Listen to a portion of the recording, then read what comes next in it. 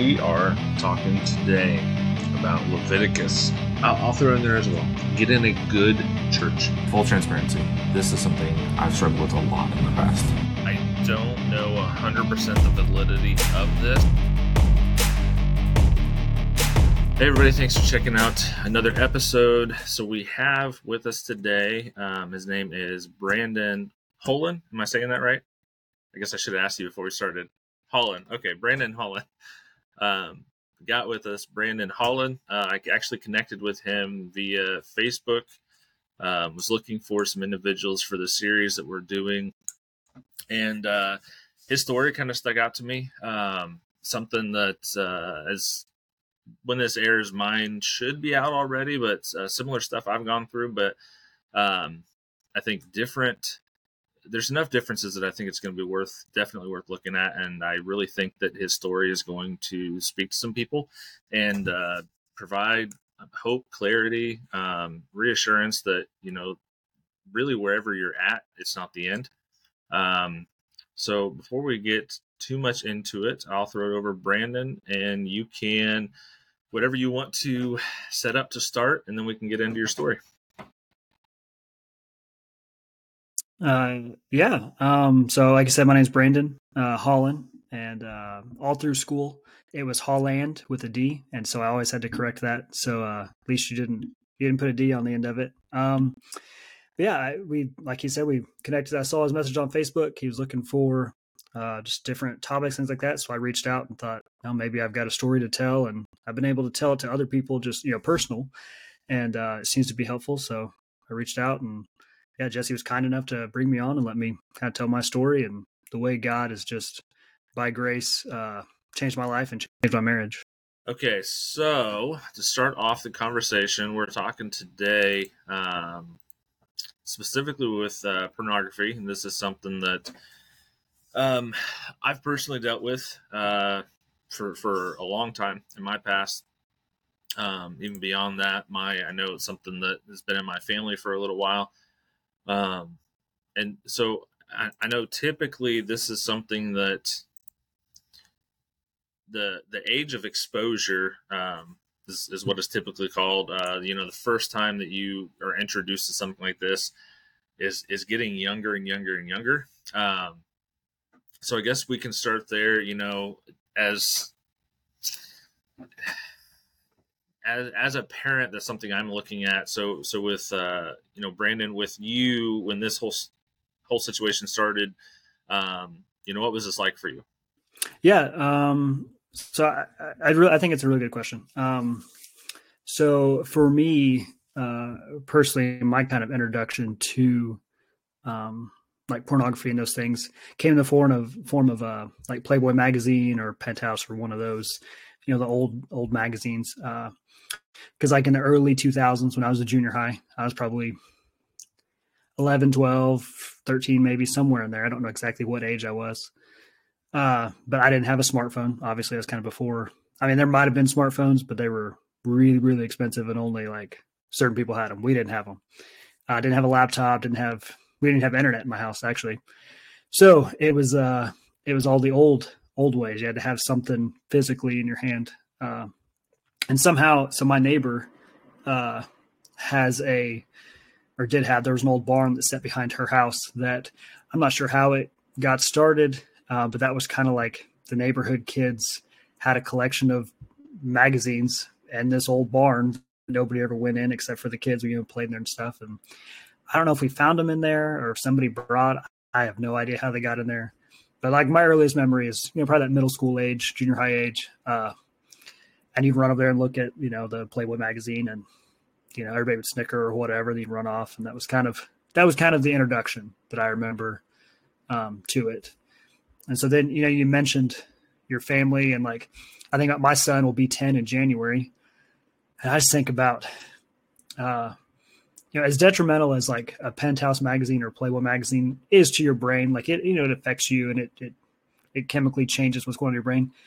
That is, it's nothing compared to at the touch of a fingertip, what you have access to now. And it's so much harder to even monitor like there's so many avenues. I was outside playing with my friends. We'd run down to the barn, and there it was. That was kind of the extent of it. With my son, we have to watch even like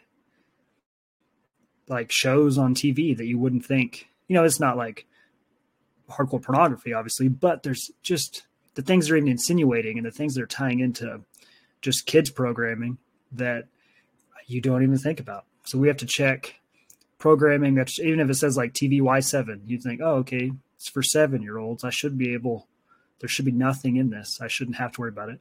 Then here comes something. And so, yeah, it's definitely been a learning curve having a young son and trying to, help him navigate all of that and let him be a kid as long as he can be. Yep. No, I get that. So I've got 2 boys, and it actually, my oldest had a tablet, and I've made it a point, since this is something that I struggled with before, I frequently check any devices that they have. They're aware of struggles that I've had before, but they're not aware of all the ways that you can get around different things. Like you and I were talking beforehand, you have to have a little bit of a balance in what you do share. And so I check the ways that I know that they can go about hiding their tracks and things like that. And I remember I came across, I mean, he's 12 now. He would have been like 7 or 8 maybe at the time.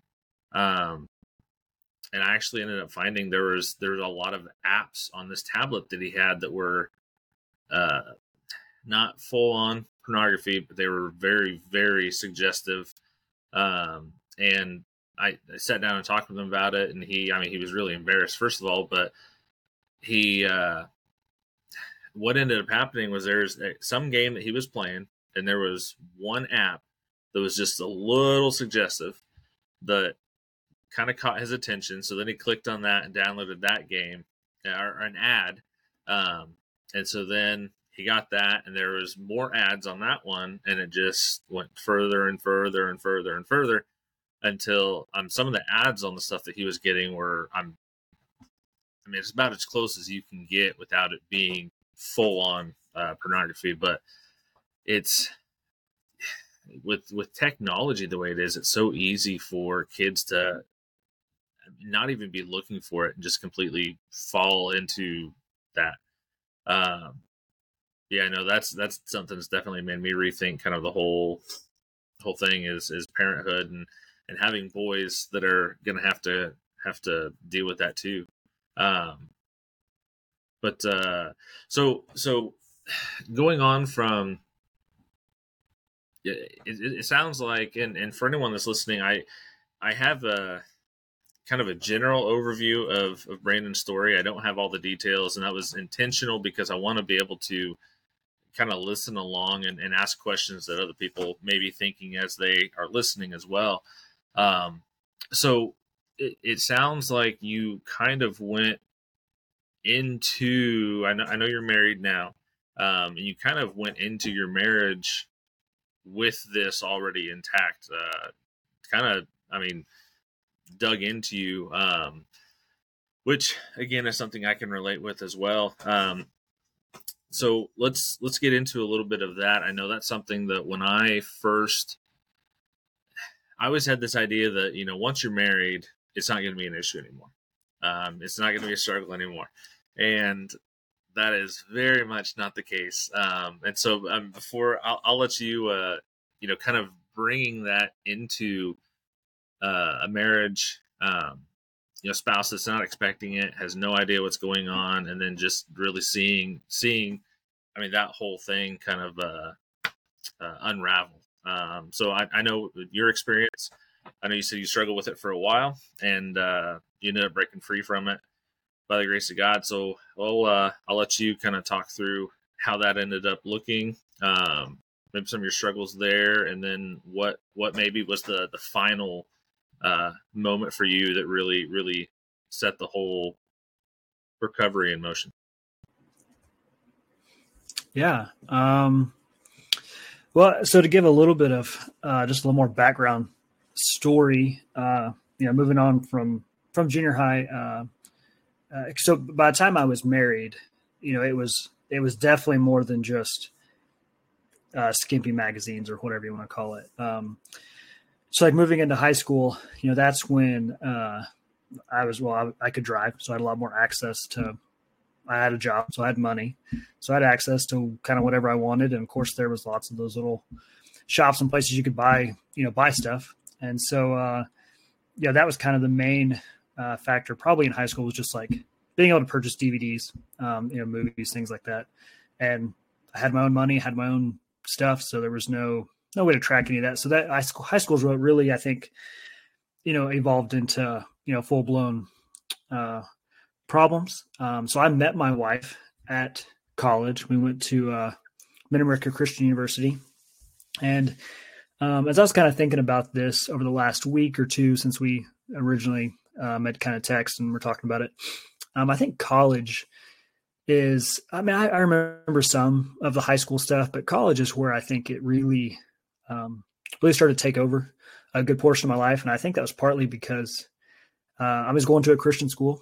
And I wasn't originally in a ministry degree field. I was just getting my basics at a private Christian school. So the most expensive way to get your basics. Not the best financial plan, but here we are. And so, I kind of went in, was getting just my basic class, didn't know what I wanted to do. But even then, I had to take like an Old Testament survey class. Like it was still part of the culture of a Christian university of, pornography is not something, it's not good for you. It's not, it's against, biblically, it's against scripture. It's against God, And so even as a new believer, I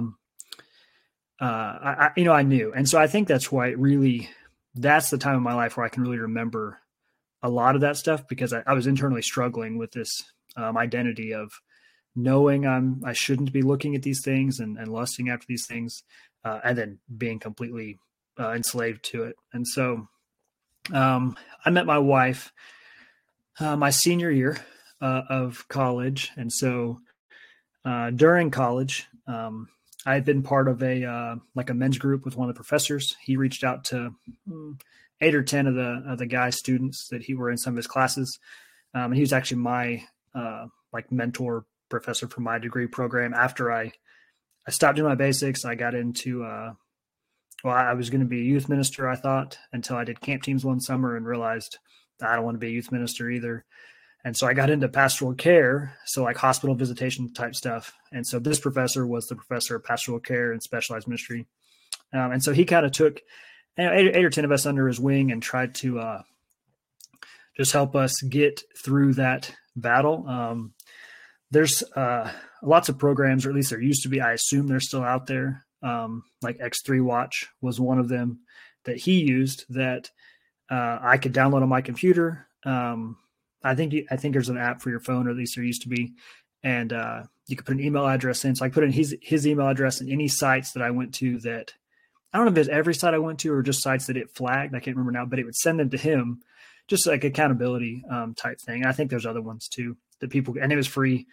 So that was helpful. Because then it wasn't up to me to confess or admit, hey, yeah, I totally dropped the ball, however many times this last week. Like I would just go to these meetings and I just knew he had this, and that's like so embarrassing to go and like somebody knows, I don't know.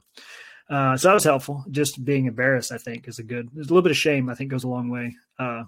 But so getting into my marriage, I met my wife there at college. She was getting a ministry degree as well. And I remember going through marriage counseling with the on-campus pastor. And you mentioned the idea that once you're married, that's going to fix it all.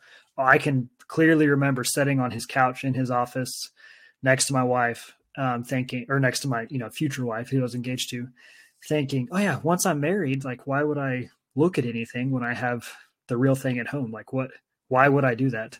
It just seemed so obvious that it was going to just magically fix itself.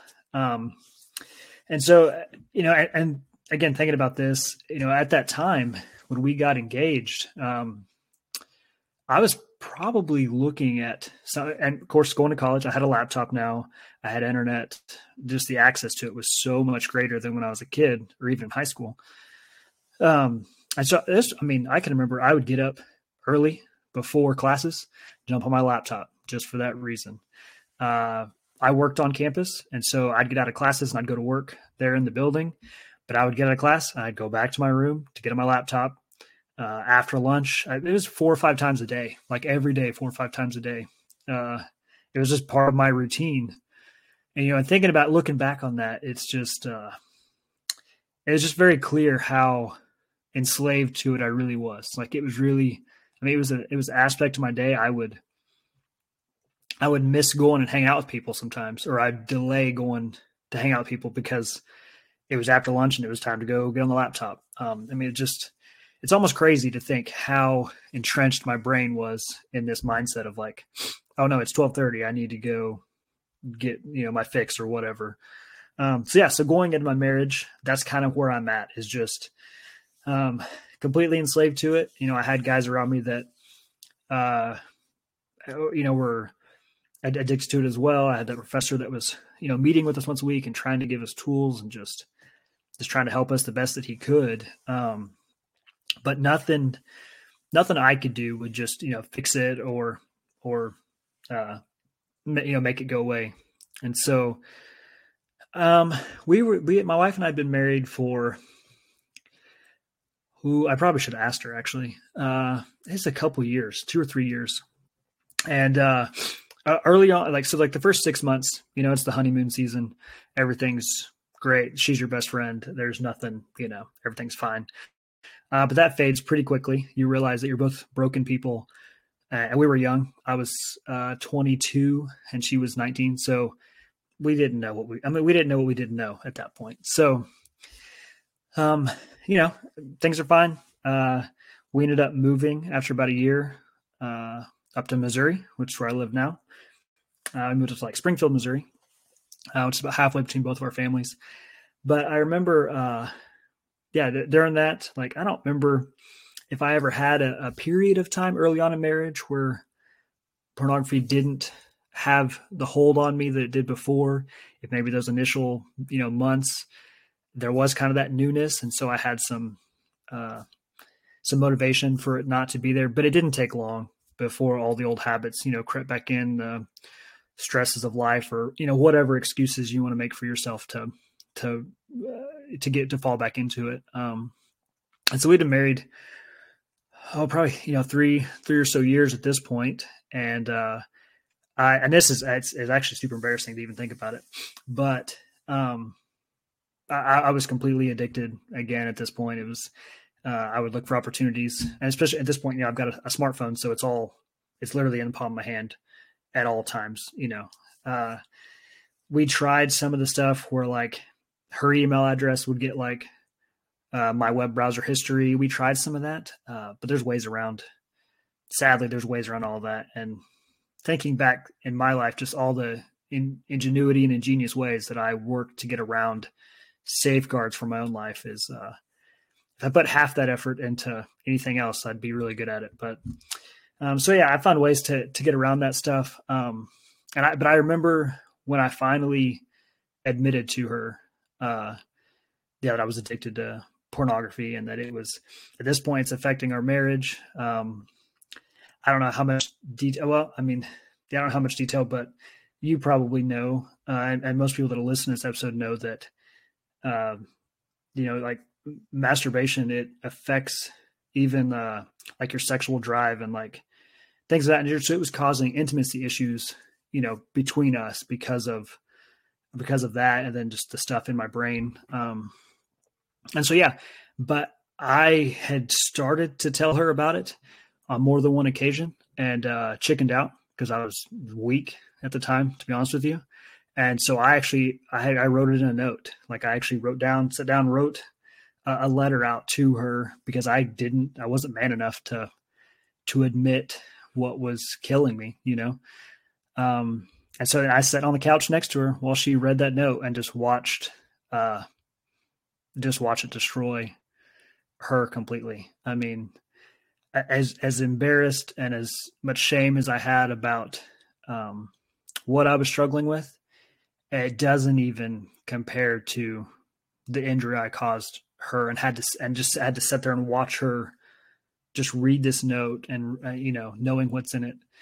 And that was a turning point for me. I'd love to say that then right then fixed everything 100%. I mean, but it didn't.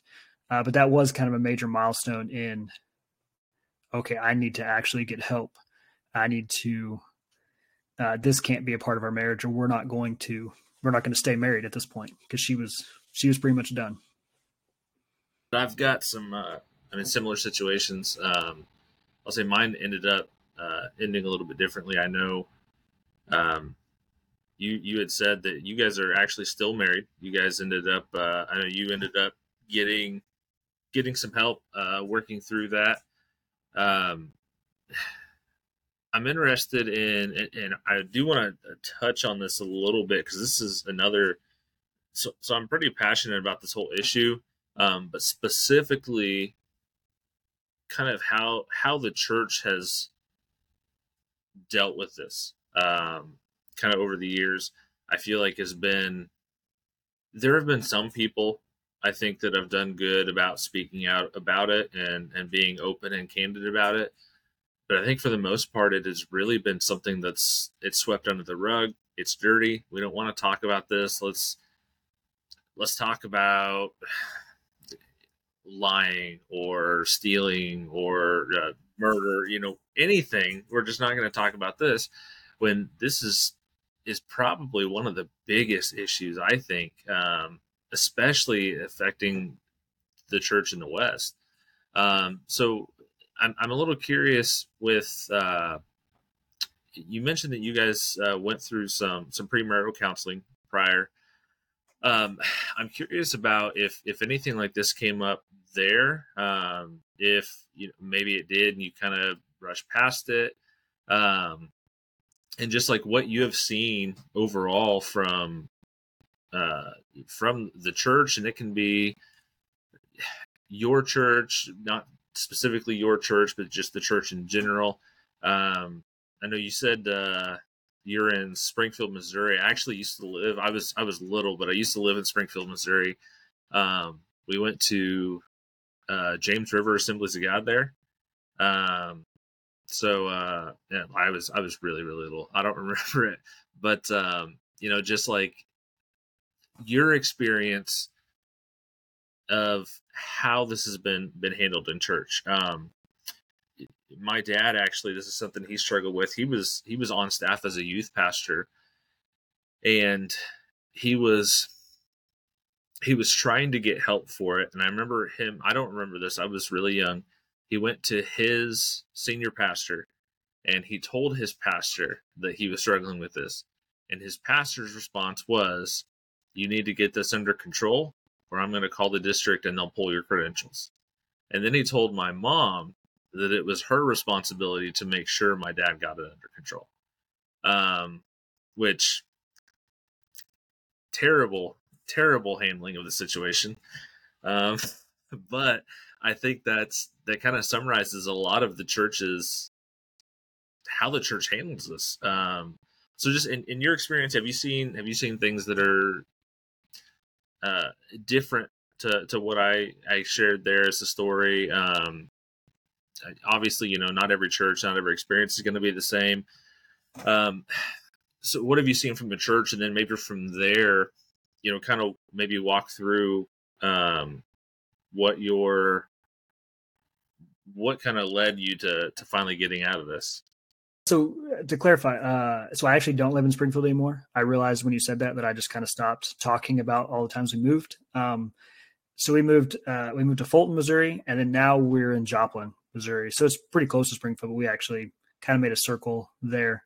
Been in Joplin for about 7 years now. But yeah, so how the church has, so I guess I'll talk about two different ways, like my personal experience, but then also kind of where I think, just in general, how the church has handled this. So starting like with the more just kind of general way.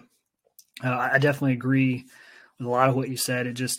We're really good about talking about, lying or other sins. Like those are, I don't know why they seem easier to talk about. They seem just less, they seem less dirty, I guess. I'm not sure if that's the best way to put it, but they just seem, people are less embarrassed if they have anger issues or things like that. Even, potentially maybe drinking, or like if they drink too much or something, it just seems to be easier to talk about, like, oh yeah, I probably yell too much, or I probably do this or whatever. Or like with like the sexual, sins, they just seem, I think the devil is really good at making guys think that they're the only one in the room that struggles with it. And when it just in 5 minutes of conversation, you realize, oh no, there may be one of us that doesn't, but probably not even one. But out of 20 guys, maybe one guy really didn't, but most likely all 20 of us.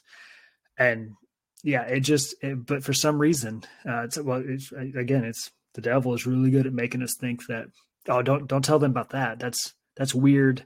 That's gross. Don't even mention that. Tell them, yeah, I got upset and, I kind of lied about, how much I worked or whatever. And then we'll just pray for that. And we'll go on. We'll leave the big sins kind of in the back. Don't bring those out. Nobody else has real struggles.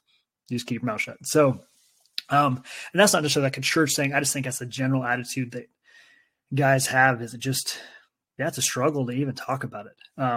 So in situations in my life where I've been around guys that are just honest, they're like, yeah, this is something that in some capacity we're visual creatures. God made us to visually desire that. But sin has corrupted it and twisted it and turned it into this disgusting thing. You realize real quickly, like, hey, we're all in the same boat. We're all on the same page. And so, yeah, I think the church in general could get better at just giving men a place to do that, but then also having it be maybe not just all like, I'm trying to think how to word, like all feelings based. Like it almost feels like too on the other side of it, you're like, oh, we're just all like singing Kumbaya and we're hugging and everything like that. Like, but no, it's like a manly, like, oh no, like you're supposed to be the protector of your family. You're supposed to be the protector of your wife. Like it's part of protecting her is keeping yourself away from that kind of stuff. And so I think there's a way, to talk about it that maybe isn't always helpful, as it always seems. A, we don't want to talk about it because it's gross and dirty. And then B, it feels like if we talk about it, it's just going to be all kind of emotional and like, I don't know how to describe it, but then there is a way to approach it in a fashion of like, no, we're men, like we're made to fight for our wives. We're made to protect them. We're made to provide for them. And this is a detriment to all of that. And how we're created by God to be that companion for our wives. And so I think, trying to figure out how that, how you can get those programs, that kind of mentality in the church.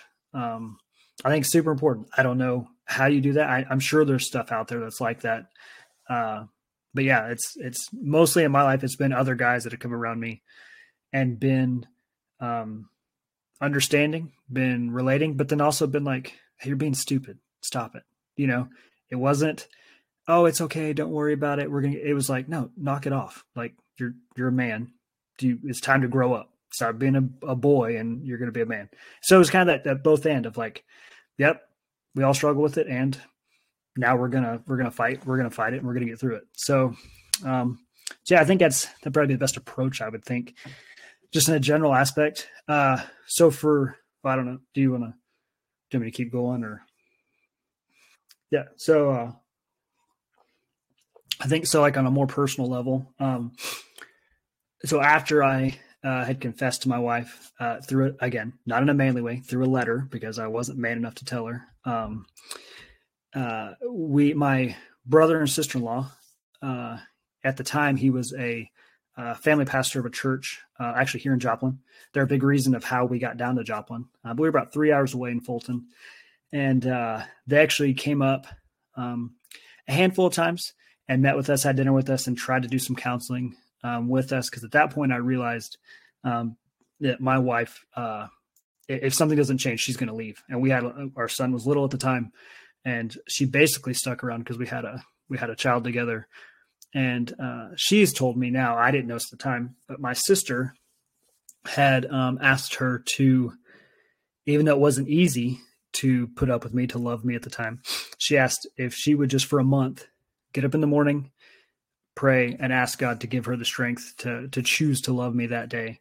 And that was kind of the tools that she gave her while I was struggling with my internal stuff. And I was meeting with my brother-in-law, having lots of phone conversations with him, which was super helpful. But it was very difficult living in Fulton and getting counseling 3 hours away. So to back up just a little bit. So I worked for the state, and the state provided counseling. They would pay for like 6 sessions or whatever. So we actually went to counseling. The state provided counseling, and that was very interesting, to say the least. This lady was not a Christian. I remember when we told her like what the issue was, she was like, "Why is that an issue? I don't understand. He didn't cheat on you with another like an actual person." So she had no concept for why we were like, "No, we need help." So it kind of worked, because then we were kind of together and like, this lady's crazy. But that didn't last long, obviously. So my brother and sister-in-law were thankfully gracious enough to make the trip as much as they could. Phone conversations. But I remember, so the church we were going to at the time did a drawing to give away Silver Dollar City tickets, which is a theme park in Branson, for those that don't know. So my wife and I actually won the Silver Dollar City tickets. And so I called my sister. I was like, "Hey, we got tickets to Silver Dollar City. We're going to try to go, whatever weekend it was." And they had season passes because they live in Joplin, so they're close enough. And so we met them down there. And I remember we were in line for one of the rides or something. And I was just me and my sister at this time. And she's about 15 years older than me. And so I spent a lot of time as a kid going to her house and hanging out with her. She's my sister, but it's almost more like an aunt. Like they were always older than us. And so I grew up a lot just learning from them and kind of being, hanging out with them in the summers and things like that. So she asked me how my marriage is doing. And of course, in typical, man fashion, I lied directly to my sister and said, "Oh, we're good. Like everything's fine. Like, what are you talking about? We're good." And thankfully, by the grace of God, she asked my wife like 10 or 15 minutes later when they were alone. And again, thankfully, my wife was like, "Oh, I think I'm going to leave. Like, I think we're done."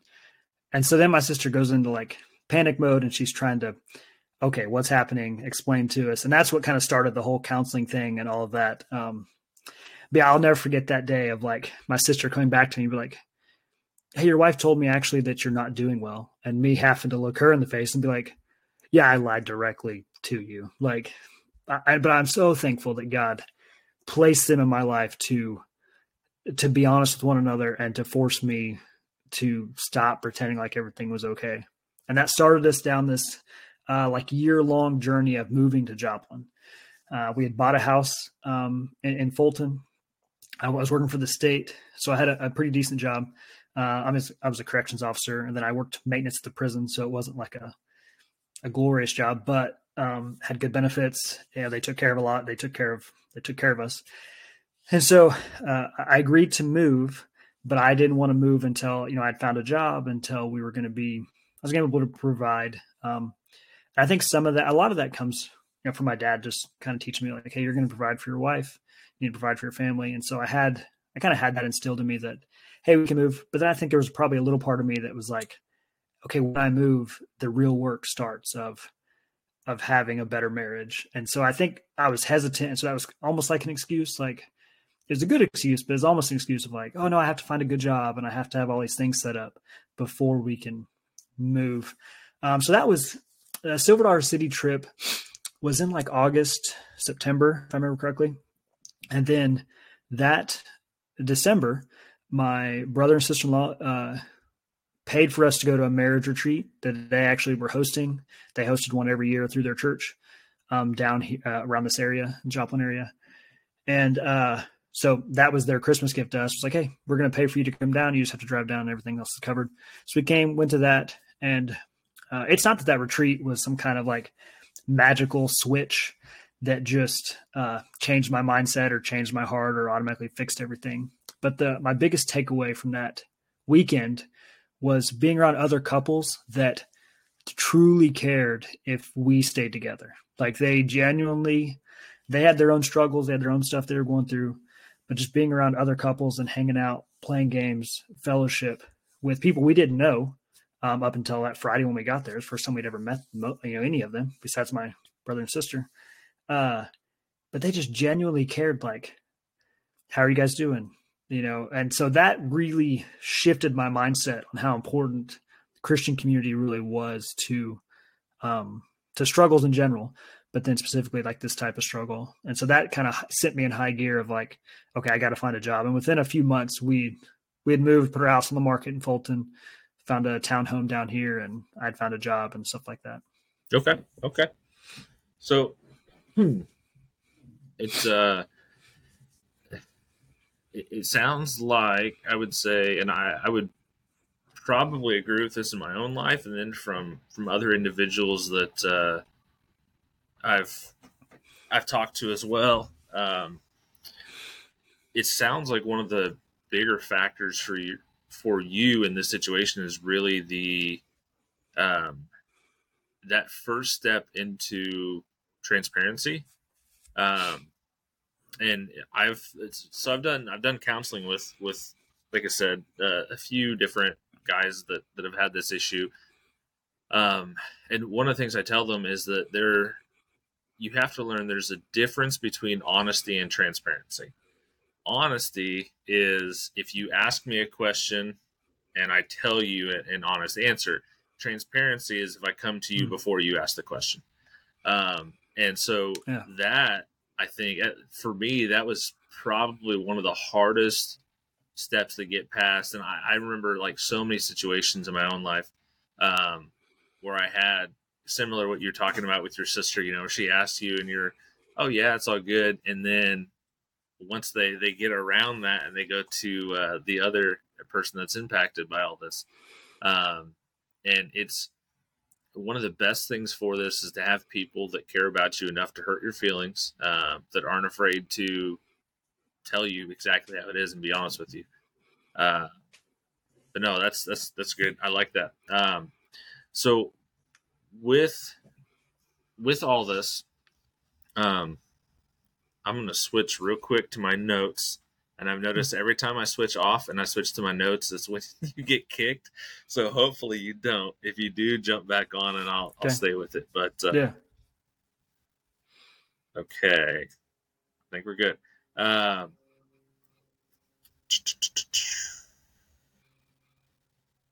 So what, if anything, we've kind of talked through your story, start to finish, really. Now on this side of it, what if you could say one thing to somebody that's not through this yet? And it can be different for people in different stages of life. Maybe somebody that's not married yet, or someone that is married, and they're keeping this a secret, or maybe somebody that's in the worst spot that you ever were, where, I mean, you're battling this, but you know that your marriage is on the line. Just if you can give advice, if one of those people is listening, one of those guys is listening, what would the one piece of advice you would give to them in really trying to get past this? And you can, I know that's summarizing a lot of it. You can take a minute and think too. Yeah. And so I kind of like you mentioned, depending on what stage, what stage of this battle you're in, what stage of this fight you're in, is going to kind of adjust the answer a little bit. So before I answer that, so even before, like after I admitted to my wife, and I saw that just the pain that I caused her, it still was years of me having to, at least I never had to write a note again. I was able to verbally tell her, hey, this week was not a good week, or however I said it. And so you would think even just knowing how much pain I'm causing her would have rewired something in my brain, but even then it wasn't, it was the beginning, but it was still years of battle of all that. So I think if I had to give advice to somebody and trying to cover that full scope of like maybe, high school, college, not married, single, doesn't really understand, well, this doesn't hurt anybody. It's just me. I'm single versus and covering clear to the guy that's been married for 10 years. And if you'd rather do like, this is what I would say to this person, this is what I'd say. If you want to break it up, you can do that too. It doesn't have to be one overarching. That's a little difficult, but if you'd rather break it down, you don't need like a fortune cookie, like right. Yeah. No, if you'd rather break it down, go ahead. Yeah. Yeah. So with that idea of like an overarching thing, and then we can kind of talk maybe individually, is just, I think the biggest thing being just not to give up, like just to know, that it isn't innocent. It isn't, even if it's just you. So if you're single and it's just you and you're thinking, I'm a high school student or college or age or whatever, but it's just you, you're single, you don't have a spouse, it's not causing, hurt to a spouse. It does hurt you. I know it doesn't seem like it at the time, but I can, like in my own story in life, I can look back, like when I was kind of thinking about my background as we were kind of gearing up for this episode. And I can think about the start of like what I would just like regular pornography, just run of the mill, regular stuff. And then by the time college was over, the things that it always seemed to escalate to the next step of whatever you were looking at. I'm not going to give any detail on any of that, but like just looking back of the escalation of that and the things that it took, because the regular became normal. And so it wasn't that dopamine hit or whatever anymore. And so I had to go to like a more perverse, weird version. And that just trickled down into just things I can't believe ever crossed my mind to type into a laptop, And so, if you're that single guy, like it's detrimental to you. It's detrimental to your physicality. It caused sexual issues, my wife and I. Like it caused like insensitivity type issues for me because of just rewiring my brain to only be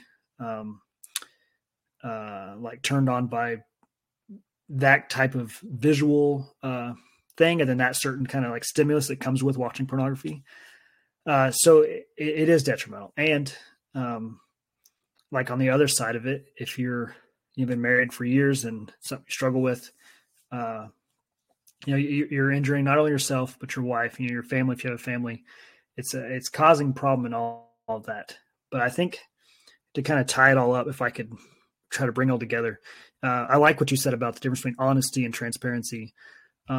Most of us, well, some of us, and most of us probably could be honest if we were asked directly, like, hey, are you struggling with this? And with somebody we knew and trusted, we might be able to be honest with it. But we're not going to be transparent naturally. That's not our normal. I'm not going to go up to somebody that I know that it's a good friend of mine and be like, hey, I'm struggling with this. They're going to have to ask me, and probably ask me multiple times before I ever. And so just knowing that whether that single guy or whether you've been married for decades and it's a struggle now, finding other guys in your life that understand the struggle, that are steps ahead of you in beating that struggle, that they don't have to be completely out of that battle or anything like that. I don't know if we ever really get all the way out of that battle. Like I still monitor movies I watch and things like that because I don't want triggers to re-trigger things in my brain. But just finding a sense of community of guys around you that will ask you the tough questions, that will come up to you and be like, okay, how are you doing? But I actually mean, how are you doing? Not how was your golf game this weekend or how's the weather? I want to know how your heart is. And so finding those guys, a handful, a couple, whatever it is, of guys in your life that will drag you out into transparency. Generally, they'll probably be older than you. I don't think they have to be, but generally I'm going to guess they're going to be older. They're going to have some of that wisdom, some of those things that come with just living life. And just being Yeah, I like what you said about transparency. Like, it's a good way of putting it, because I can specifically remember thinking, well, this doesn't hurt anybody. I mean, it's just me. It's not a big deal. Uh, and once I'm married, it'll all go away. I won't need to watch this anymore. But even just realizing, like, the people that are in that, like, in the scenes or whatever, like, it's damaging to them. Even like, those are other image bearers of God that, for whatever reason, are partaking in that. And so even just keeping that cycle going of, like, creating creating like not fun. I'm trying to think of the word now. My brain's gonna not help me, but just like creating a consumer, like consuming it creates people to want to make more of it because they're consuming it. Like, people are consuming it, they're making money off of it, and so just keeping that cycle going uh, is damaging. I mean, I've listened to testimonies of former actors and actresses in those types of movies, and them talking about just the detriment that it caused to them personally, and so it's really easy to think that it's not a big deal because it's just you and your iPhone. It doesn't seem like it hurts anybody, but there's always somebody that's injuring, uh, whether it's just yourself, or if it's because you have a family or friends or whatever. So just, yeah, I think if I not have rambled on here for 10 minutes, yeah, I like that idea of transparency. I think just finding a sense of community, because that's what helped me the most, was not trying to battle it on my own, not thinking, well, if I just try a little bit harder today, then I'll get through it. It was being fully reliant on God and His grace, and Him putting a community of people around me that asked me the hard questions and wanted to see me flourish and how God had created me, and wanted to see my marriage flourish. Good. That was good stuff, man. Love it. All righty. I think that's about it. Do you have? I'll throw it out to you one last time. Any any other closing thoughts? Anything else you want to leave people with? And then I know we talked a little bit beforehand about some other stuff that you're doing. So if you want to, feel free. All the shameless plugs you want to throw out there for absolutely anything you're doing. Where can people find you, listen to you, read any of it? Yeah. Yeah. So I guess just final thoughts, kind of in that same vein of just, man, if you're a guy that listens to this episode later, don't think that you're alone in it. Don't think that there's something you've looked at or viewed or whatever that makes you too beyond redemption.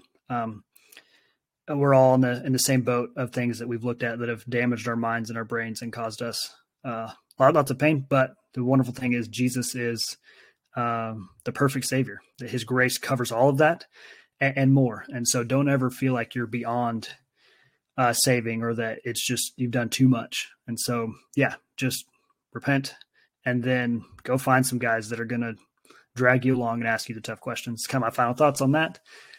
And then, yeah, so I have a Substack is kind of where I do some of my just like hobby writing or podcasting. And that's at Rooted Reason is the Substack link. There's also a Facebook page that you can find for Rooted Reason. And I mostly write about like apologetics or theology type stuff. And the same thing with the podcast. It's mostly apologetics based. Here recently, I've been going through just some theology stuff, like some Arminian theology type stuff. And then, yeah, that's kind of the only plugs I have. So I'll get links from you okay, for the Facebook page and the Substack, and we'll put them both in the description of the cool. video. But I may have to pick your brain and bring you back on sometime, because apologetics is one of my um, biggest passions. Like, I absolutely love it. Yeah. And I'm just like, my nature, I'm drawn to um, kind of debate, discussion type stuff. Mm-hmm.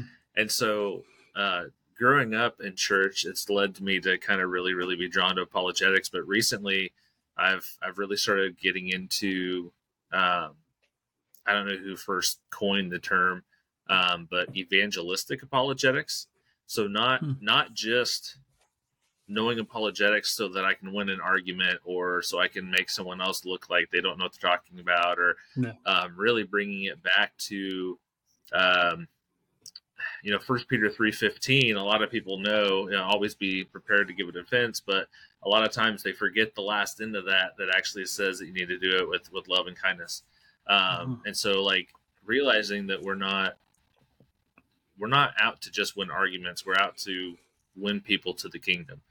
Yes. And so doing it for that purpose really changes your approach in it. But I just actually, it was supposed to air Thursday last week, but I was traveling for work and I wasn't able to get it done. Had a bunch of issues, but my first apologetics episode is going to be hopefully out tomorrow. Nice. Yeah, I I'll check it out. May have to touch base again and bring you back on for that. That'd be cool. Another one sometime. Yeah, definitely. All righty. Everybody, thanks for watching Basically Biblical. Don't forget to hit the like button, subscribe, and ring the notification bell so you always get notified when we come out with new content, which we do full videos once every week, and we have shorts that come out throughout the week, even on the weekend some. So you can actually click up here and it will take you into the playlist this video is from.